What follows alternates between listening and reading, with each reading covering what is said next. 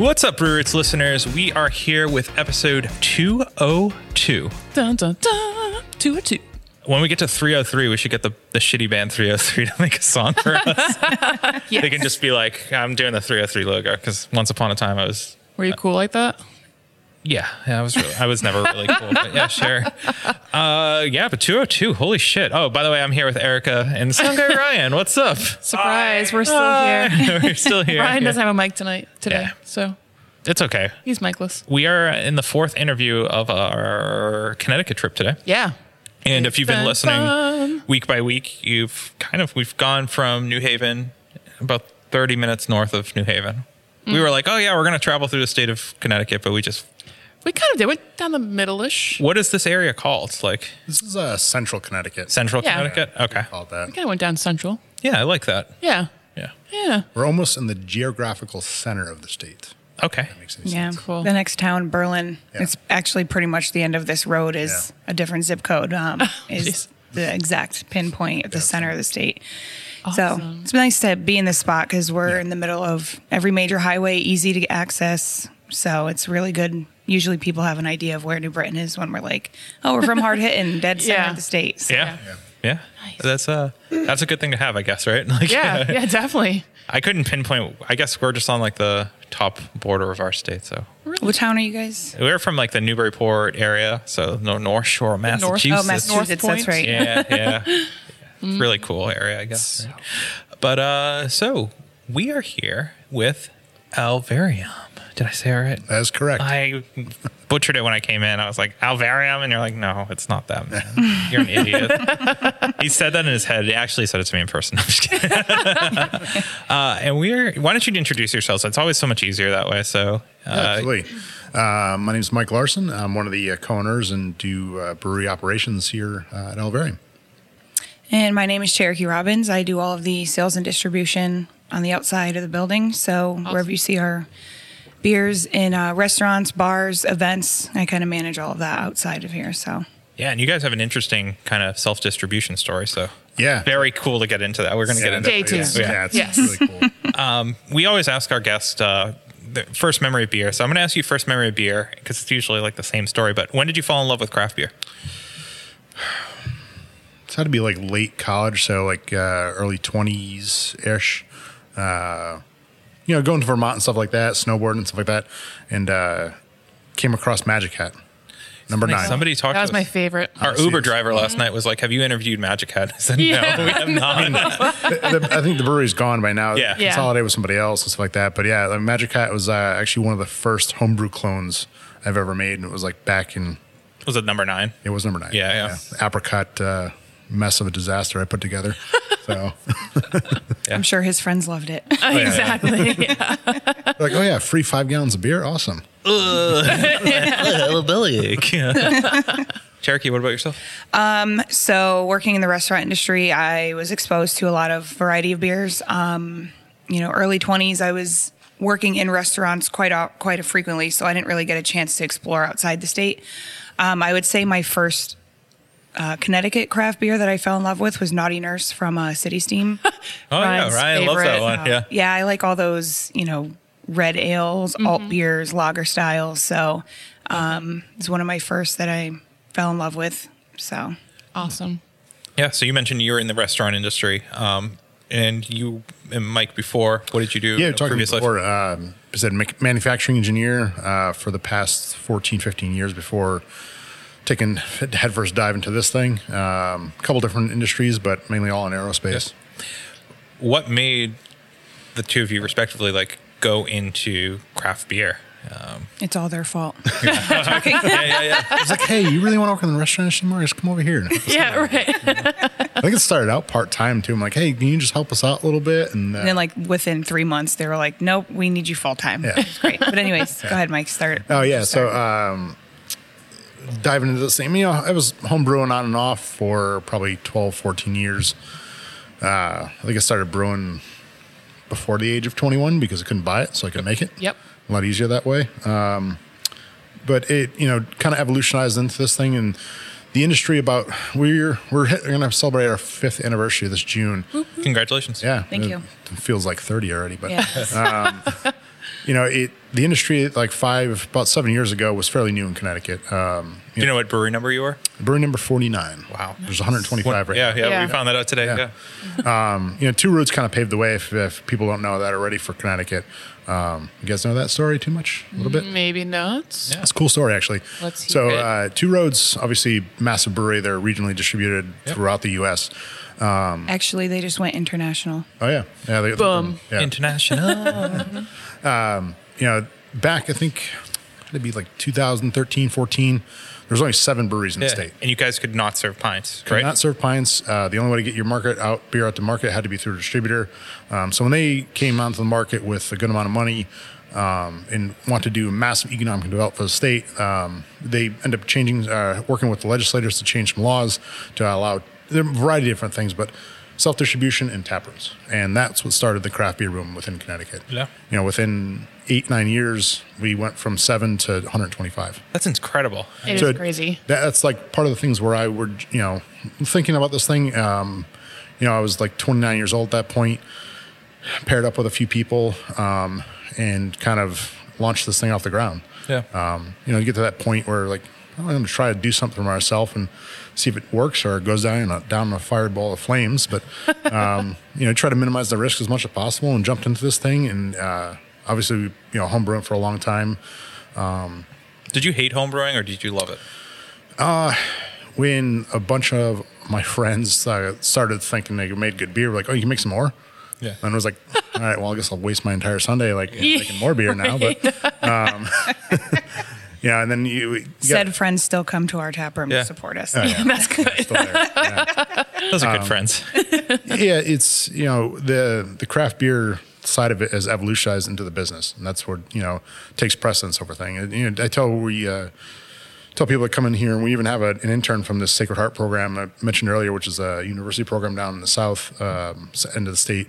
We have an intern coming in here, and he's like, "Oh, you just do brew and beer." I'm like, "That's about 8% of Yep. what we do here." There's a variety of different challenges now, and it's started from like, oh, let's make a cool product and get into this stuff, and we still make cool products, but it's the challenge of like the daily operations of the brewery and the growth of it too. And we have a lot of growth aspects that we're going to be launching out this year. What's something that's lacking? And this question's for both of you. What's something that's lacking in breweries? Would it be like hospitality? What's something that if you could improve across the board at breweries that you maybe go to or you hear of, even yourselves? Well, I'm kind of spoiled when coming to this industry a couple years ago, working with Alvarium, because they've always kind of had a very home-like, hospitable environment. Everybody here are treated like family and friends, and it's a good time. So one of the things I've noticed, a lot of the newer small operations opening across the state, is that there's always going to be that hospitable aspect that they're kind of missing. And I feel like that comes from, a variety of home brewers that turn their dreams into breweries nowadays. They don't really have a lot of the background of the hospitality industry. Yep. And I'm not saying you need to own a restaurant. All I'm saying is work one shift at Dunkin' Donuts, and I promise Right. your whole entire perspective will change. So for me personally, bringing that experience to Alvarium and having the restaurant background, I feel like was important. And a lot of these smaller places, they, you have the staff that's passionate and you have the brewers that are passionate about the product, but in terms of the tap room culture or the brand awareness or your social media marketing, there's way more that ties into it. Mm-hmm. And sometimes you go into a tap room and it's just kind of like cold, stale, what do you want kind of thing. And I think that Alvarium, we kind of captured a really good culture here. So, And that's sometimes just, I just want to be clear, that's sometimes nature of the beast. Sometimes it's absolutely. just two people who are working full time and then they're own the brewery because it's a passion of theirs. And they'll get there. It's just, Yeah. We took a kind of tailing off of that, the culture side of it more. We have a pretty cool story here, and it gives us like a back feel for what the brewery is. I would say that like people like, oh, homebrew beer and like going to build my brewery and come buy my products and stuff like that. We definitely have that too, but we took a different perspective when we were building this place. I don't know if you know already of Alvarium, the back history of it, like the actual name. no, why don't we tell our listeners? Let's start with that. This is kind of the story that like creates the Alvarium and gives us like that home feel you're looking for, that location. It gives us a tie to the community to a certain standpoint. So Alvarium is actually the Latin word for beehive. Okay. And the reason why we chose that, we're in New Britain right now. New Britain's a manufacturing city of the 60s and 70s. Stanley Black & Decker Tools is based out of here, the hand tool company. Their headquarters are still here. Obviously, a lot of manufacturing has gone different places. There was 70, 80,000 people working here in the 70s, 60s, 70s era. And it was Thriving community. Yeah. And it kind of got started that way in the 30s and 40s too. Kind of evolutionized into that. And it was known as the Beehive City. Now, there's a Latin motto to the city, but we kind of integrated that name and that feel from the city itself. The Latin motto, I don't know how to say it in Latin. I can't pronounce any of those things, but it translates to industry fills the hive and enjoys the honey. So it was like you lived, worked, and revolved around the city itself. And basically the people that lived here flourished on what was happening. So we kind of took that industrial feel, which is in a lot of breweries anyways, but made it more of our own here. So Alvarium has a direct connection to the city itself, the city's history, the city's motto, and kind of gave us that core people to back up on all the time. So obviously the industry changes. There's fluctuations in beer production, people coming in, come out of the tap room, but like having that core connection to the town gives us that slight advantage, having a local home base all the time to fall back on. Yeah. I mean, and, you know, I'm not like New Britain Brewing Company, but, you know, we could take Alvarium, if it grows big enough, we build second tap rooms. It always has that location based on the history and the story of it here to start off with. Very industrial feeling place. We're in an industrial park in the middle of New Britain here, which is not the most glamorous place, but we tried to make it our own. So Made it look pretty good. Yeah. but the feel is like when you first came in here versus to what it is like when you drove in versus when you walked in. Two different feels. Exactly. Definitely felt Yeah. homey when you came in. Yeah. So, And we get that a lot from a lot Yeah. of people, especially first time visitors. They'll say like, you know, it's kind of hard on this road sometimes, and we've tried to do some things out front of our building to kind of, you know, bring that attention because people. I've done it when I first started working here. You drive by Drive right twice, by. and you're like, what Yeah. the hell is the driveway? But no, we get that a lot when I have even on the sales and distribution side when I encourage our accounts to come out and visit, and I do the tour and I introduce them to the staff and we try the beers. You get that they walk in the door and they're like, oh, wow, like Yeah. that factor every single time Yeah. because it's not what you're expecting from the outside of the building. And Definitely. especially given the environment that we're in, being in a manufacturing neighborhood. So Yeah. I'm going to go back to something. You mentioned the importance of social media. But what we're going to do first is a message from our sponsors because Ryan's giving me the eyes, giving me those sweet, sweet eyes. So, message from the sponsors, then we're going to get into that. Cheers.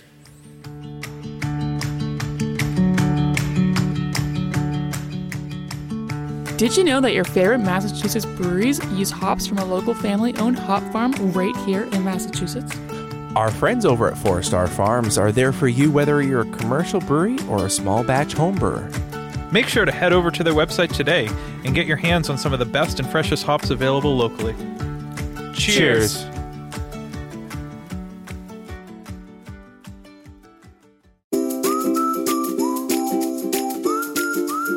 At our local homebrew shop, Beer and Wine Hobby, you can get everything you need to make beer, wine, cider, cheese, and more. Not sure where to start? They have knowledgeable staff there to help. Beer and Wine Hobby is family owned and located in Danvers, Massachusetts. Visit their website, beer-wine.com, and use our promo code BREWROOTS for 10% off your online order today.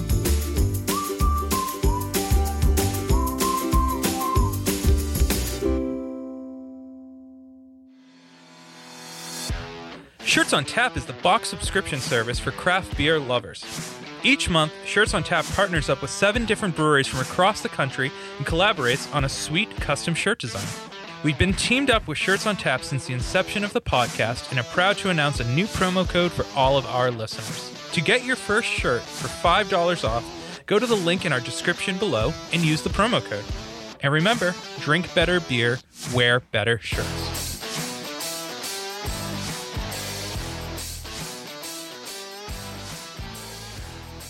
So obviously, we're all in the social media game. I think it's so ingrained. Anything you do from any industry across the board. A lot of breweries can make their names just based upon their social media because of it creates. You know, I hate the word hype, and I think hype gets used a lot in the craft beer scene, but it it creates a certain sense of hype. How important is social media for Alvarium? It's make or break type situations on a lot of things. Even when social media, Facebook, Instagram, they change their algorithms, like it directly affects what goes on. Oh, it here. sucks. It does. So frustrating. Fuck you, Zuck. No, I'm just kidding. We got 16, 17,000 people that follow us on Facebook and Instagram, and like you see the posts go out and it goes to like 10 people. I'm like, what the hell just happened here? Yeah. So they're like, oh yeah, it's supposed to 50, and then we'll make it go a little further. I'm like, all right. But social media, hugely important for brand communication, brand feel. Half of it is the beer we have here, and half of it is how good we advertise it. We spend a good amount of time crafting the social media, the posts. Everything has a purpose. It's everything not has just a purpose. picture of a beer. Yeah, you can't just take a picture of beer. You have to pair it with some type of like a song lyric or saying or. You gotta have some kind of content attached to it to relate to your viewers. Yeah. And our taproom manager, Kate, she actually manages all of our Instagram, social media, all that stuff, and happens to also be Mike's wife. But she's really awesome. We call her the craft sorceress. She helps with some of the can label designs now too, and she's a very integral, important part of the team.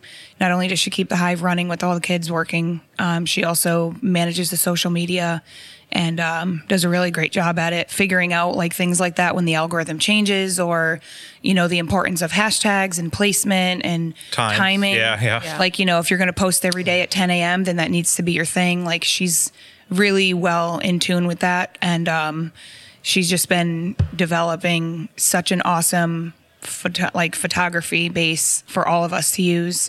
Like right now we're revamping our website, and I've been working all day on finding the right beer pictures for each beer to put on the website. Yeah. She just kills it. And she found the importance of when you're not just taking a picture of a beer in a glass, it's got to be more than that. Yeah. So anyone we'll can have take a that dog, picture. Yeah. or we'll have one of the brewers, or she'll have a mountain of chocolate Rice Krispie cookies cakes all over the place, and it's people are like, oh, it's relatable, and it makes. Yeah. My chef told me in school that people eat with their eyes, so you want to make sure when you're sending out photos, especially if it's a consumable product, you want people to want it. So Definitely. Yeah, it's the branding itself too.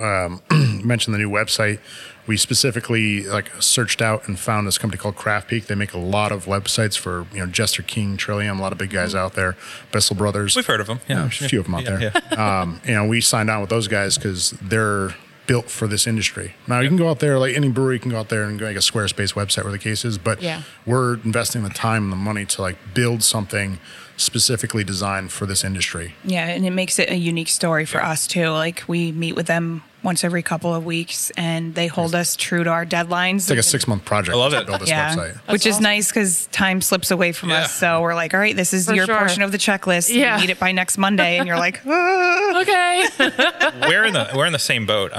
Not to toot our own horns. I feel like for a podcast, we have a really good website, and we get traffic to the website. I think a lot of times people don't see the value in an actual brick and mortar website. It's everything just goes through our social, right? Well, we haven't updated our website. It's people still go to that shit. Yeah. That's something that even working with Craft Peak that we've realized more is, we were talking about newer breweries and the importance of social media. I've met a lot of the newer breweries, even here in Connecticut. They just at least get a website up and going, at least, get your name, take the URL, make sure it's yours.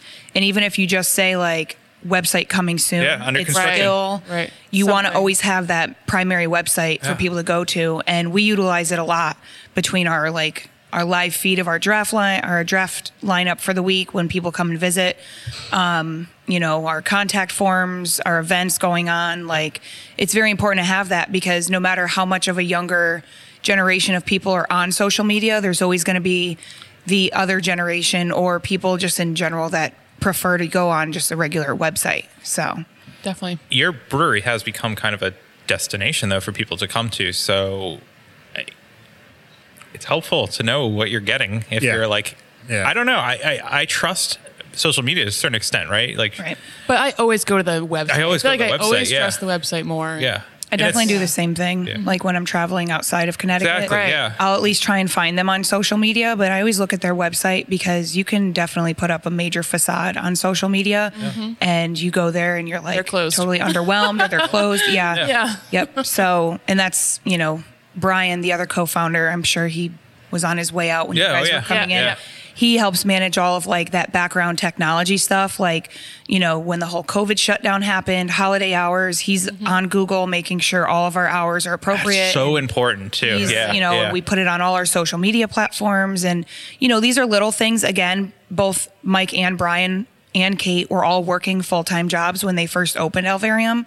So they were all kind of sharing those responsibilities. And then as we continue to grow, and then all three of them are now here full-time going on 2 years, right? 2 or 3. Yeah, 2 Wow. years full time. Congrats. That's awesome. Kate was a little bit earlier to the game for managing the tap room, but that's an important aspect. You need a person designated to taking care of all those things, even like further in depth of like, I don't even know what the heck was on the email that I got earlier. And working with the website people about like, making sure that like our emails aren't going to people's spam folders and like. You look like a legitimate website. You're not sketchy to all like the filters. Oh yeah, and that was stuff, right? a struggle we had at first. I mean, we had Still an fight email that. service, and it Yeah. was just like, we're emailing all these breweries, and it's going to their spam folders. So Yeah. like, no wonder we're not Every getting a single response. time, right? Yeah, now it's like we're on a legit one, so it's like it makes sense. These little things that Yeah. you almost need to go through those growing pages yourself, or like find like a consultant that's like, Yeah. Yeah. this is what you need to do. We actually help consult a lot of breweries. Yeah. Mike helps a lot of people with the brew house operations and build outs and equipment. Brian definitely helps on the technology side. Kate is always willing to, offer some advice about social media, and I help a lot with people being interested in sales and distribution Yeah. part of it. So, nice. So let's talk That's about a perfect that, segue. right? Yeah. Sales and distribution. You guys are kind of right on that cusp. You do it all yourself. Yeah, so it evolved into it. In Connecticut, you're allowed to do self-distribution. Up to a certain point? No. No, it's you have to minimum. make a certain amount. Yeah, right, you that's have to what it make was. a certain amount of barrels per year to sell the product and even to operate itself. But the self-distribution side is definitely a huge challenge. But there's huge benefits and rewards for them because we control the product right to the end consumer's hands. We can see where it's being displayed in the store, how it's running, how many cases are allocated to each store. If you don't want to walk into a store and see 15 cases of one SKU and then the bottom case is there for 4 months. Yeah. So we're able to control a lot of that stuff. Obviously, there's a lot of back end issues that always happen with that. But I mean, how many accounts are we up to right now? Oh, like close to 700? No. Not quite 700. We're at like just about 550, and that's a variety of restaurants, bars, and that kind of stuff. If you're going off the number in QuickBooks, you forget that we also sell a lot of things to other breweries. So those aren't considered retailers. Those are Saying 700. I know. I was like, damn, that's huge. 550. 's maybe I wouldn't doubt though by the end of this year. So just to backtrack a little bit about the full story of the self distro for Alvarium, when these guys opened June of 2017, I want to say by October, they were starting to get some kegs out to local restaurants, a very small amount here and there.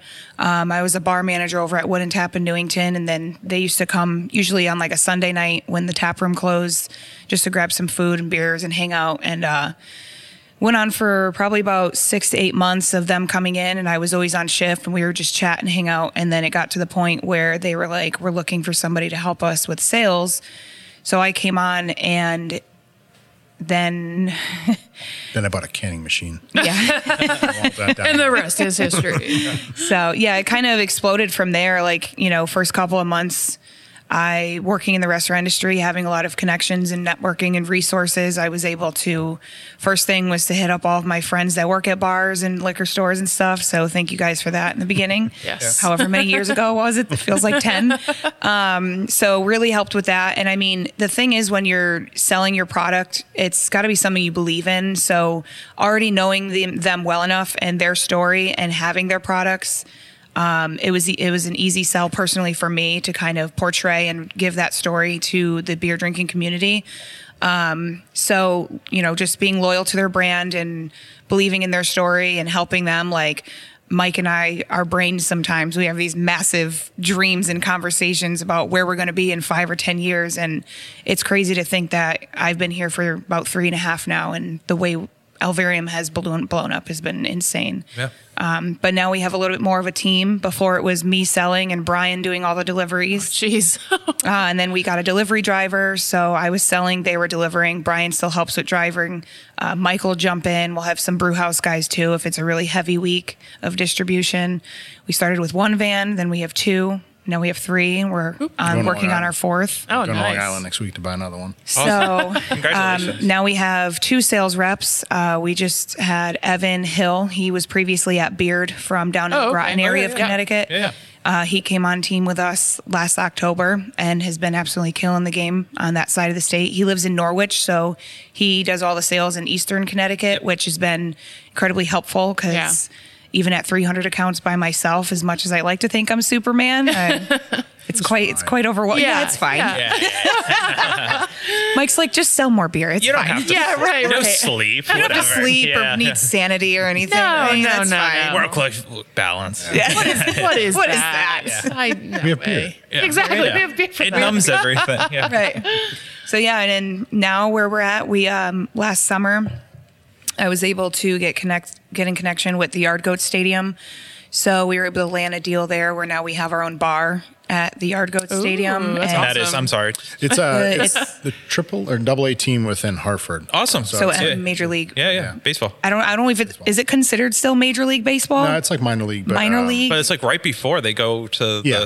the pros, right? Yeah, Yeah. they So- built a new stadium a couple of years ago, and it's like I guess the best minor league stadium in the U.S. Yeah. right now. It's called Dunkin' Congrats. Donuts Park is the actual Cool. name, but it's the Dunkin' Hartford. Duncan. Of Dunkin', course, Dunkin', of yeah. course it is. That's awesome. So yeah, we were able, even during with like the COVID that unrest, Uncertainty. Yeah. uncertainty. Yeah. Thank you.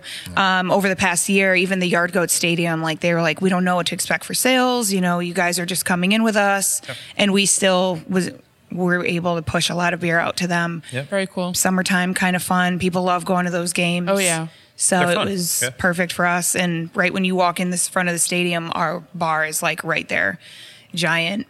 Says the Alvarium Hive and like Beer Hive, and we're also at the which used to be the Rock Cat Stadium. Now it's the New Britain Bees Stadium, right on the other side of town. And Collegiate League, yeah. They were used to be the minor league for Minnesota Twins, I think. Oh, yeah. Cool. Fun. so those are like some big projects that we've accomplished over the past few years. Nice, nice. I hate to use the term catching fire in a bottle, but I feel like that's kind of what you guys have done Yeah. to a certain extent. Yes. We're going to talk about that on the other side of this messages. So All right. take it away, Sound Stay Guy Ryan. tuned. Are you a solo artist, band, podcaster, or anyone else who needs recording services? Well, we got a place for you where your vision can become a reality. Welcome to Small Pond Studios, built by hand with heart and sweat equity by musicians for musicians. Go to smallpondstudios.io to reach out to get more information. And make sure you let them know that Brute sent you.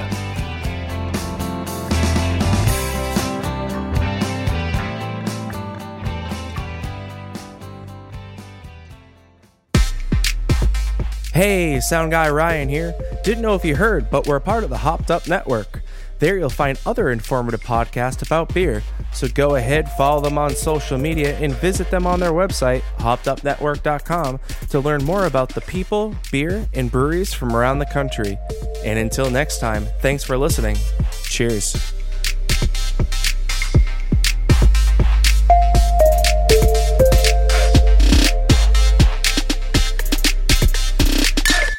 All right, so people are going to give me shit because I said fire in a bottle. So it's actually lightning in a bottle. Come on, yeah, Matt. come on. Jeez. It's been a long day. Has it? I don't know. What have you done today? Nothing. Oh. Nothing. You're right. That's what I Drink beer all day. Yeah, just drink beer all Yeah, day. people would say that we did nothing. Yeah, that's all you did. All you did was drink beer. God. But I feel like lightning in a bottle kind of can I don't want to speak for you, but is that what happened? It's a good reference. I mean, there's let's not minimize it. There's It was a lot hard of hard work, work right? that went Yes. into it. Oh, yeah. But maybe Tremendous amount. you opened at the right time. There was a lot of that. It said a lot of sweat equity went to this place. It's Great word. I love that term too. Yeah. It's one of my literally favorites. like, I said my family came, one of my uncles does water and sewer construction. I was like, hey, can I borrow your, road saw? I cut my floor open here and put some trench drains in. And he's like, oh yeah, sure. Just how you run it. I'm like, oh. Is it easier than a centrifuge? No, it's a lot louder, and covered in concrete and mud and everything else. Oh, But fun. it's we were building this place too. It's we took all the floors out. I had a good friend of mine that owns his own plumbing HVAC company. We dug the trenches to put the piping in and stuff ourselves.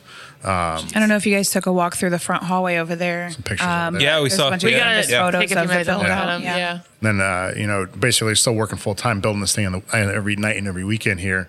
And I was like, it was like in December, and we got to refill all the stuff we cut out with concrete. And it was, I'm like, yeah, can I get a concrete delivery on a Saturday? And like, they're like, no, we just shut the plant down on the weekends. Like, we only do it in the summertime. I'm like, What? I still have to work during the week here. See, take a day off. Yeah. My bright idea had to buy 7 pallets of bagged concrete from Oh Home my Depot God. and hand mix it all. We bought a mixer, but yeah, we started at Still. 7 a.m. I wasn't here for that Yeah. part. Yeah, we started at 7 a.m. with like, The quick set stuff. That, oh yeah, I know exactly. 80-pound bags. I know what you're think there was talking like 550 of them. Oh my Yeah, God. it's pretty awesome. Awesome's a word. Yeah. I feel like it would have just been easier to take like a week of PTO off. Probably would have been. Just not the back of Jeez, it. you know? But I had a bunch of my friends here. We just fired this thing up at 7 a.m. Just worked till about 11 o'clock at night and poured everything back to where it was. Oh my God. But sweat equity. Great Yeah. job. But this Great is- job. If you look at the light fixture above you, Mike built that by hand. It takes him about 8 to 10 hours. Yeah, they're beautiful. So they're Just so 8 to 10 people- hours. Like Just that's- 8 to 10. that's And then the beautiful. door behind you, that barn door, he built that in about a half an hour. half an hour. No, seriously. Yeah. Yeah. But what we're referencing, there's honeycomb light fixtures above Yes. us. Yes. They're beautiful. They are. Yeah. They're custom made light fixtures out of pine. They're octagon shaped for each of them. They basically build about like 60 or 70 octagons on this sheet of plywood. You flip it upside down.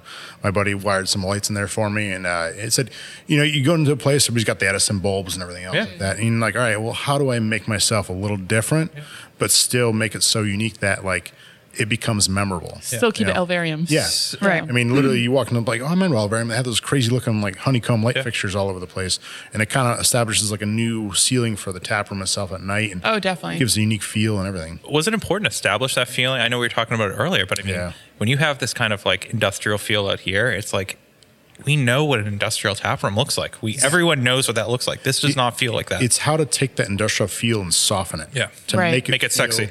Yeah. Oh, homey, cozy. there was somebody came up to me like it was like a year or two after we opened, and busy Friday night in here, packed out. There's 100 people in here, and it's jamming, and like some guys like just feels like I'm partying in my buddy's basement with a bunch of my friends right now. Yeah. like, well, I that's was kind of gonna the feel say we're going that. for. yeah, like, yeah.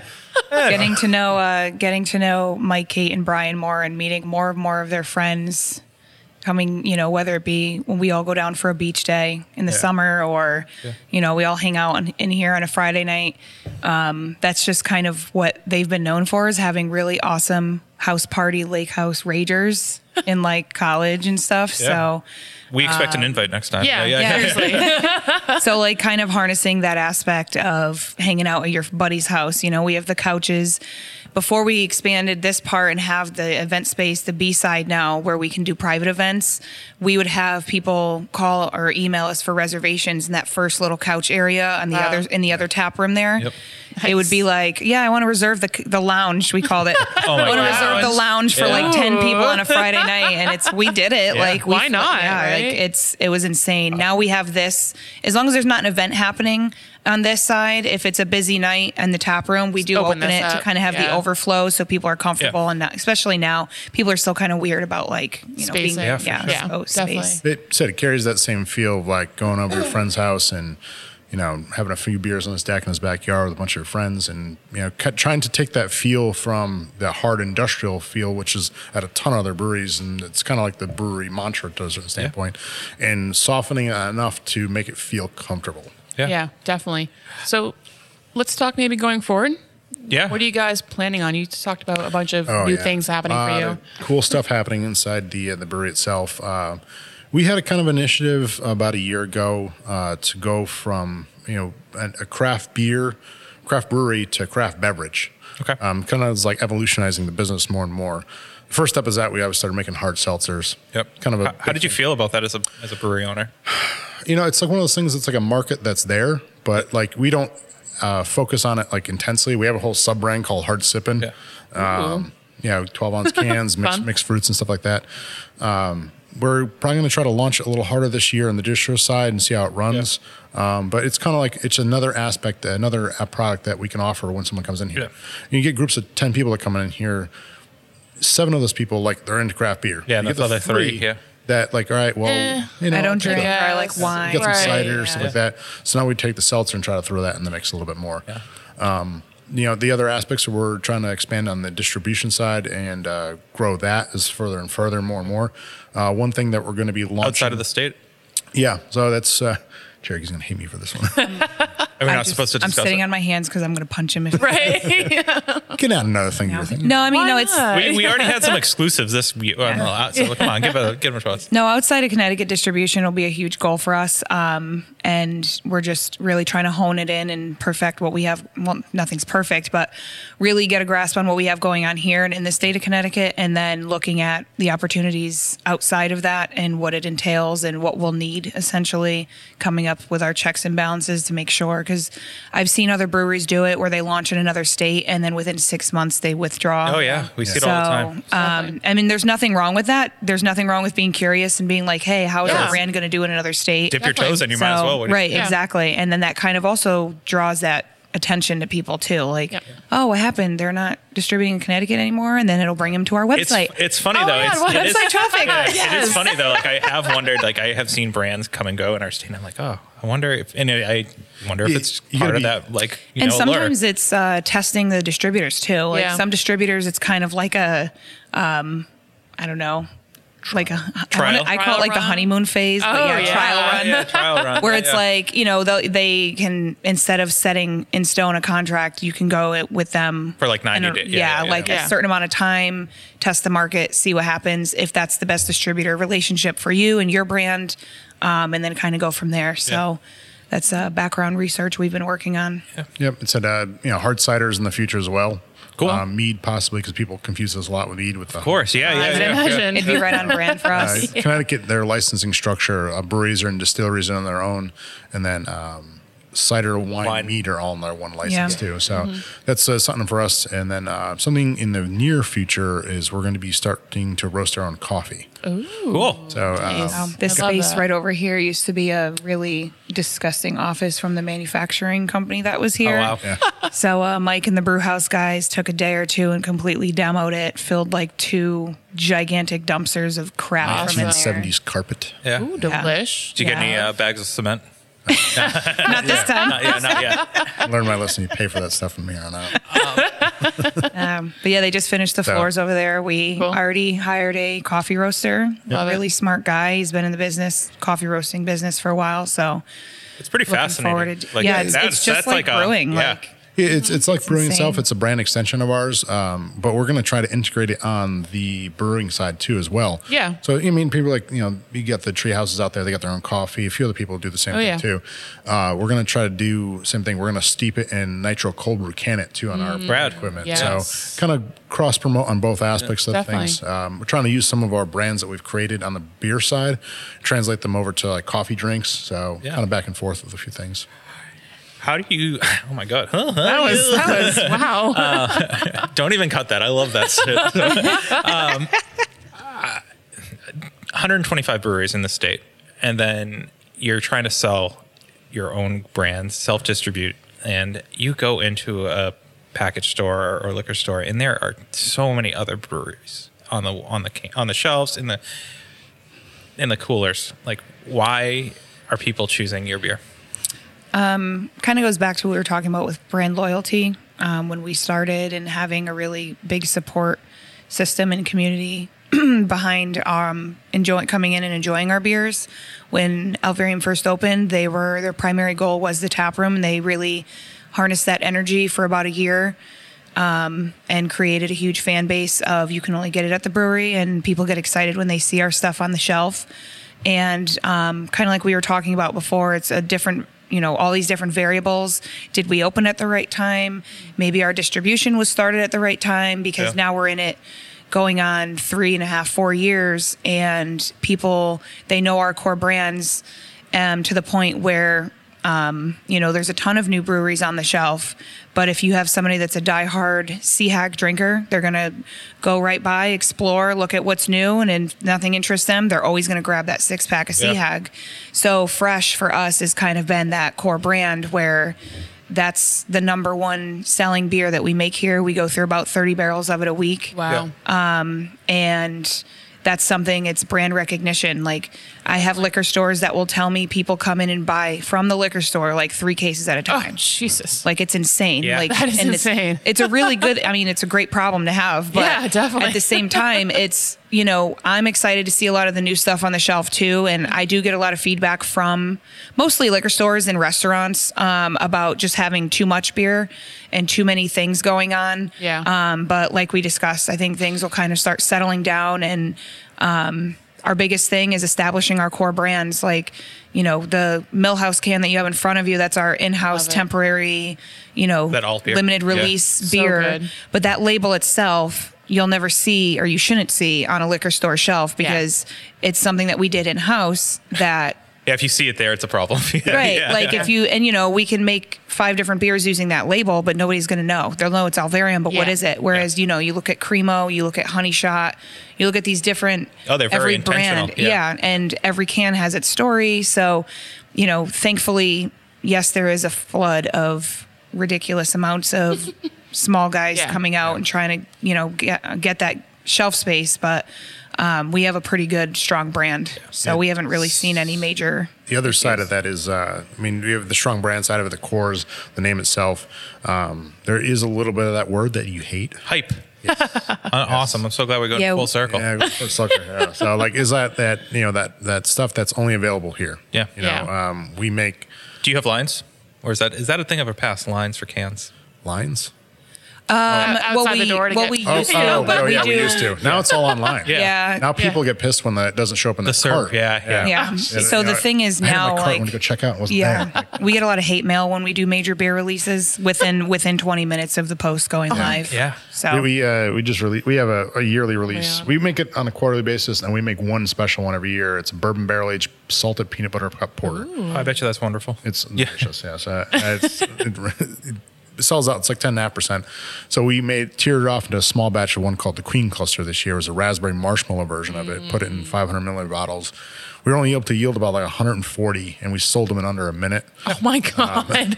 And there was some angry folks out there. Some very angry folks. But this is the craft beer side of it. It's like we're trying something small, and we That's do a what great job on the happens. social media side of it and launch Yeah. it out there. And it's also the way that the world has kind of transformed due to all of the COVID stuff going craft on. beer. Yeah. So people are upset because we post on social media that, hey, tomorrow at 8 or 9 a.m., this beer is if going you live miss on our that website. post- And if you miss it, but think of Yeah. it this way. If we only had 140 bottles and there's 140 people standing in line out front and you're the Irresponsible. 141st person, Right. That sucks. it's the Sorry. same concept. Yeah. It's just that you didn't get online fast enough. Yeah. And that's the thing that I would we're rather very- not get online fast enough than drive an hour to come. Oh my God. you know, right? and that's another Seriously. thing is like, Yeah. people are angry about it, but it's kind of more convenient. You didn't have to leave your couch on a Saturday morning to get a hype beer release, Right. as Plus, we the call release it. is at like 8 a.m. and you're here and you're like, you're not even open. I can't even Yeah. sit here and drink a Right. beer. Exactly. Obviously with COVID times, right? But do you miss that? I certainly don't. Like, I fucking hated waiting. in I've lines. never waited in line for I mean, beer. Good for you. It's not for me. it's not for me. But like, I've done it a couple of times. I just fucking hate it. I mean, the worst. It was even on the back end side of it. We were filling crawlers of stuff before, like around the. fuck that. Like, come on. Yeah. I thought our taproom manager was going to divorce me. I was like, we're canning this next time. I'm not Yes. spinning 400 and something crawlers God. on a Wednesday night before How Thanksgiving. miserable was that? Oh, my yeah. God. It was bad. It was bad. You're like, all right, we'll get a label made for this one. Keep going with it. Like, it's much easier with a canning machine. versus Yeah. crawler. But yeah, it's there is a little bit side of it, like you drive in the parking lot at 8 a.m. There's 15 people standing outside your door already. And you're like, all right, I think I got this. Like, this is something like it was Ugh. Wow. I like that. Yeah. Michael also spins records on the weekend. Yeah. Oh, awesome. I can tell. DJ Mike. Yeah, but there's something on that side of it. But yeah, like from a consumer standpoint, I did the whole treehouse thing, and you go up there on a Saturday yeah. morning, and when they were There's Charlton? the Munson. Munson place. Okay. Yeah, the OG spot. Yeah. Yeah. You're out in the dirt parking lot that goes way back in the barn and everything else. Yeah. And, there is some camaraderie in that side of it. It was cool. Yeah. It was like, if you know, you know. But Yeah. Well, the cool part about what they did was the whole Twitter thing where people were giving you line updates of like, oh, Yes. at the first light post, Yeah. and I didn't do that. It's not my jam, but I've had people. That's like how you can kind of gauge if you're already on your way there. Is it worth Right. continuing the trip, or if you're like, Yeah. fuck this, I'm going home. Yeah. Definitely. Yeah. Okay. I want one more thing. Oh, yeah, We yeah. talked about this earlier, and I want to dive into it again. The Cremo Ale story. Yeah. Tell us Let's- that. let's hear that. I gave you guys a brief rundown before we started this thing. It's actually a really cool story. So, Cremo Ale, we got a few cans floating around here, but it's an old school design. The brewery, I think I'm going to get the dates screwed up, but let's say 1905, 1903, they started. They closed the shop in the mid 1950s when the big the Coors and Anheuser started coming out really heavy. I call it almost the time of the TV dinner. Basically, destroyed the local craft Yeah. brands, local stuff like that, where people just wanted that fast thing and the cheap stuff and everything else. But Cremo brand, it was a brewery located about 400 yards to the left of our Basically facility. at End of our road here. In their heyday, they had almost 500 people working there. Wow. They probably made junk beer, but they just made it in like the mass quantity amounts. People didn't really care about. I mean, they cared about the quality, but like there was only one reason they were drinking it because They get forget the boozed day. up. Yeah, Boozed right. up at that point. But there's when we first opened, and then we acquired the rights and the trademark to actually brew this brand from someone that acquired them from the original family members. Oh, wow. That's awesome. Cool. So there's on the other side of New Britain here, there's a soda company that's been there since 1903, 1995. Called Avery Soda. Make craft sodas out of an old firehouse. Really cool. Really cool. Like he makes a lot of weird stuff. We too. actually Like, Wait, sell are them they here. still like? oh yeah, They're still running. functional. We Yeah. sell their We should do soda that. here. That should be an interview. That would Yeah. be fun too. Yeah. I encourage it. He upgraded his equipment. I think is the machine's from like 1955 now. So Oh, okay. but really cool. So Awesome. he ended up buying the rights and the trademark to Cremo Ale, and I worked with him quite a bit when I was younger, and he knew I was starting this thing, and we started doing this Cremo Ale. As soon as we did it, like there was some guys that were like late 80s, early 90s coming in here. I'm like, oh, my dad used to send me down and buy this stuff, and the stories too, like one of the major stories is like when they made bad beer, they had a spigot out back of their place that you could just walk up and fill a bucket. Oh, my God. And like, I guess they ended up having a giant homeless population that lived around this thing. They could Yeah. stop it. Weird. But we found some pictures, a little bit of a story side of it becoming our tap room. They brewed through Prohibition. They did not give a fuck. Yeah, they like- silently Yeah. brewed through Prohibition, and they They actually got caught. Yeah, they did. Fined, like the federal government fined them like $10,000 back Oh. in 1935. That's like $1 million. lot. Yeah. Now, it's They're definitely. like, oh, yeah, whatever, keep going. When Prohibition ended, there's a picture somewhere in like a local article I saw it. Like this road here was like just in its infancy. It was like a dirt road back. Yeah. There was like 10,000 people that attended their grand reopening. Oh, my God. Prohibition. Yeah. Yeah. Probably all the Stanley Decker Yeah. people. Yeah, I mean, it was a great time think for the- them to be here. Yeah. Yeah. Like we Yeah. were talking about the manufacturing culture. Yeah. Over the course of their stint of the 50 or so years, like I think the brewery caught on fire like 5 or 6 times. We're laughing great. about this like misfortune. Yeah, It's like, right. oh, it's so funny. No. But yeah, it's a cool story. crazy. It's it was the history of New Britain. There's a tier off called the Diplomat brand. That was a sub-parent brand of Cremo. I feel like when we start making those, can we just call them Dipset? Because I don't think Dipset is like alive anymore. Probably. They're probably not a thing anymore, so we don't have to worry about a cease Yeah. and desist this time. Yeah, we ride that line with a This lot time. of little cease and desist stuff too sometimes. But It's fun, right? Yeah. Yeah. But now we make a couple of the others. So we have Cremo Ale, Yep. we have a dark lager that they make, Cremo Dark, and then we just Now, is these recipes that so are they your own recipes? they're our own recipes. Obviously, the recipes back then, the grains were very limited, and Right. they were basically burning whatever they had. Yeah, they were no there- water treatment there or was- whatsoever. yeah, exactly. There's no glycol fermentation control. or something What? Like that. Like a big tank inside of a cooler or something like that with Yeah. some ice in the ground. Like that's how they keep it cold. Yeah. But yeah. so like Cremo Ale is a light American adjunct lager. We use corn inside of it, or flake corn, Yep. to gain some of that like the taste behind it. Yeah. We use a clean cutting ale yeast. It's not that Cremo is actually not a lager. That's just an American ale, but gives it a nice like clean cut little like flake corn characteristic to it.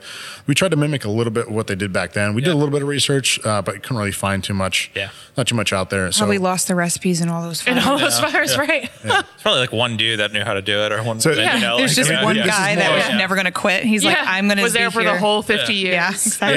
yeah, so the crazier part. I mean, there's the crazy kind of like sad side of the story. So the head Wah, brewer, wah. the head brewer was actually, or the head master brewer, because he's from Germany back then. Yeah. I guess he was trying to build, or they were going to build a second or third location, or second location down in New Jersey, and then from what we heard from the original family members, the brewer was driving a tractor trailer with equipment on it, and it flipped over in New York City, and he passed away. Oh my my God. God. Jeez. That's how like Jeez. the kind of like Terrible. one of the talk reasons. about going out in a flame of glory. Yeah, just But that's driving with all your brewing equipment, just Right. going over, Yes. and stuff. so that was like one of the Wow. downfalls of the. it was brewery. one of the Yeah. one downfalls. He knew all the recipes. That's why. Yeah, Yeah, that's probably why they were like, well, we got to close up shop now. Yeah, I mean, some of the stats George's of dead. like Some poor cellarman was like, "It's your turn now." He's like, "I don't know what to do." I don't know the actual numbers. They're very close to what I'm going to say, but so I think in the early 1900s, there was probably I think there was like 3,500 or 3,000 roughly breweries in the United States. Yeah. In the 1950s, it dropped to like 400. Yeah. Yeah. That's when this Cremo ended up closing and stuff like that. That's when it said like the Anheuser, the Miller Coors, they ended up taking growing Right. power on that side of things. Right. And then the resurgence came in when homebrewing got legal, Sam Adams in the 80s, stuff like that, and that really took off in the 90s. And I think we hit that maybe like 4 years ago. There was like the equal amount of breweries that there was in like 1920. Yeah. Yeah. So it was a Yeah. big change on that side of things. This would be so cool because in Massachusetts there are a ton of breweries that were just defunct now, and Yeah. it would be awesome to see More of that. throwback cans Yeah. like this, just Yeah. because this is such a fucking cool shirt. Like Yeah. I don't know if you Well, sell this. yeah. as a Oh, we shirt. do. Yeah. Yeah. We might be low stock on them, but we definitely had those as shirts. And like I said, with the front hallway where all the pictures are of the build out, we actually have like a curio cabinet of some bottles. We actually have some bottles of beer that still have beer in them. Oh, really? Delish. Primo? That Yeah. from like We should drink it. looks like no, I don't. I was trying to encourage them to do that a couple weeks ago, but yeah, Great content. It was Come just on. like when they opened and started doing Cremo, like people I mean, they were just started bringing like all of this crazy like wood crates they had in their basement. yeah. like, Yeah. That's so It was cool. part of the history of this area. Yeah, Yeah. absolutely. Yeah, it was definitely. Definitely. I mean, we got probably a dozen wood crates of Cremo. They're like, we're cleaning our stuff out. Like, let's add this to your collection. I mean, we had Diplomat shot glasses, tons of different style bottles. I don't cans. want it anymore. Yeah. No, yeah, it got to the are point. you like, yeah, no. It got to the point where we don't need 700 bottles Yeah. from the 50s of Cremo Right, ale. You right. know, Yeah. like we're never. What are we going to use it for? You know. Yeah. No, but it's a good homage to like is, the yeah. history. It's one of those things that gives our brewery a bigger purpose than just throwing my Definitely. brewing down here. It's like we have a Definitely. connection, not only to the city of New Britain with like our history and our story, but now we have like brought back a dead brand that was, died off in the 50s. Yeah. Then we revived it and actually put more meaning to it. And Yeah. we had a whole like clientele. The day we first released Cremo, the newspapers came down here and like they were that's doing a whole big awesome. story on Yeah, it. yeah. I mean, our clientele was like 80 years old and plus. Like, I remember this brand. Like, Right, I was actually, 12 years old drinking these beers my dad brought home for me. We Like, actually still have a guy. What's his name? Al. oh, yeah, There's a guy that comes down, 93. Now, did he 93 work? years Yeah. old. I don't know. He lived up the street and he like literally lived. He's like probably a New Britain 4 houses native. away. Yeah. But he rides his bicycle down here. He Love comes him. in, has his half a pint of Cremo ale, gets on his bicycle, and then rides back home. That's He's the beautiful. cutest. Adore it. I adore Yeah. him. I That's love amazing. him. Unbelievable. So He's a sweetheart. I feel like we need to do another episode with you because we're running a little bit past Oh, time. at we're some point. over the Yeah, hour. like- we have to be. But We didn't even get into the cheesecake beers. yeah, I know. mean, I wanted to do that. congratulations first and foremost for everything you're doing here. Yeah. Thank It's you. really cool. We mentioned Night Shift, like the guys over Yeah. at Night Shift. Like a lot of what you're doing is very similar to what Night Shift's doing. And I wish nothing but success for you. Definitely. Because we talked to some smaller breweries today. And everyone was like, Oh, their name's awesome. Valerian's awesome. Yeah. No. And we Yeah, hear they all that had good things to say about you everyone guys. had really good things to say about it- you. it- Better. Kind of, Joking. Just kidding, guys. We love you too. kind of like a closing thing I wanted to tell you about is in some of what I believe in the industry itself. Yeah, so there's 125 breweries here, and we are competing each other against a certain standpoint. But I help as many people as I possibly can. If I sell them hops or offer them advice on equipment design, or if they need some cans and a jam or whatever the case is, because if I walk into a bar and there is 15 taps on that bar, I don't want to see one non-Connecticut made product in there. Yeah. The camaraderie here is like we're one big family. Yeah, it's if I We see look out Miller for each Coors other product, as much as possible. and Miller Coors or Anheuser or any of those, like that's where I'm trying to make Connecticut craft beer win, is making sure that like that 15 taps is all Connecticut craft beer. We're actually seeing a lot more. We're actually seeing a lot more bars opening up recently over the past few years in Connecticut that are like, we only want Connecticut beer. That's awesome. I just signed on a new account last week. They have 16 taps, and they're like, we only want Connecticut beer. I love that. And that's the So, reason. and immediately I got off the phone and called like 4 of my friends that have other self-distributing breweries, and I'm like, hey guys, there's a new place. Guess what? And then all of a sudden they like swarm. Yes. Like it's, dead meat, and they're like, rah. It's great. You need like a bat signal. Yeah, right? Sell your beer here. Yeah, that's the big thing about helping everybody out within the Connecticut. Yeah. I mean, craft beer community is always very collaborative. Definitely. Yeah. But if I walk in and see the 15 Connecticut craft taps, that's not what we want. Yeah. We've said this before. We said this with, Epicure when we did it. We felt that the Connecticut beer scene is kind of where Massachusetts was. Oh, you guys met Robin Jobina? Yeah. Jobina, yeah. Jobina, Yeah. Love Jobina. She's We the do best. too. She's a Yeah. force to be reckoned She with. is. Seriously. For sure. But I feel like the Connecticut beer scene is kind of where Massachusetts was like 5 years ago. Yeah. And I feel like I was like, I'm so excited to go back to Connecticut. Granted, I said like, we need to go to New Haven because I just want pizza. But like, But also, but like, Modern or Sally's? so we went to Sally's, but like, I love modern too. So like, I get it. I get Yeah, it. Pepe's. Oh, yeah. They're all good.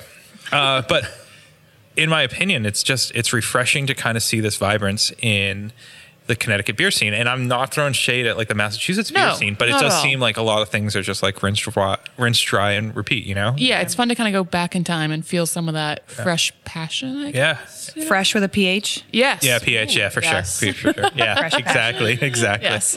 But we want our listeners to come to Alvarium.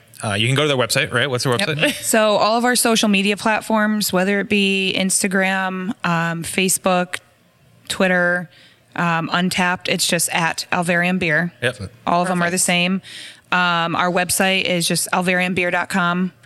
If you go on to the current one, it's not there. quite, it's there, but it's in the works. It's So gonna give be us a better couple more soon. months. Yeah, exactly. Some updated photos and new content and stuff. Yeah, we get some really cool new features too. Like I said, coming on, if like say you like Citra hops and you click on Citra on like one of the beers, like all the beers we make with Citra will come up. Yeah. I bet your least searched one will be Strata because I hate Strata. No, I'm just kidding. You know, like, I made a post. Jeez. I made a post on Twitter that was like, "What's your least favorite hop and why is it Strata?" And I got a ton of shit. So it's like, we Well, make a you know beer what? with 100% Strata. Yeah. I mean, it's not, I'm not a big IPA fan, but, Not a big It's a Nelson cool fan. feature. yeah. everybody has their favorite hop, and that's why it's, And that's why it's cool. Citra. Yeah, that's Citra. That's true. Where are you physically located? Now you can type it into the Google machine. So- Yeah. We're Central Connecticut, about 15 minutes south of Hartford. If you've never been to Connecticut, and the address is just 365 John Downey Drive in New Britain. Cool story about next time you come back about John Downey.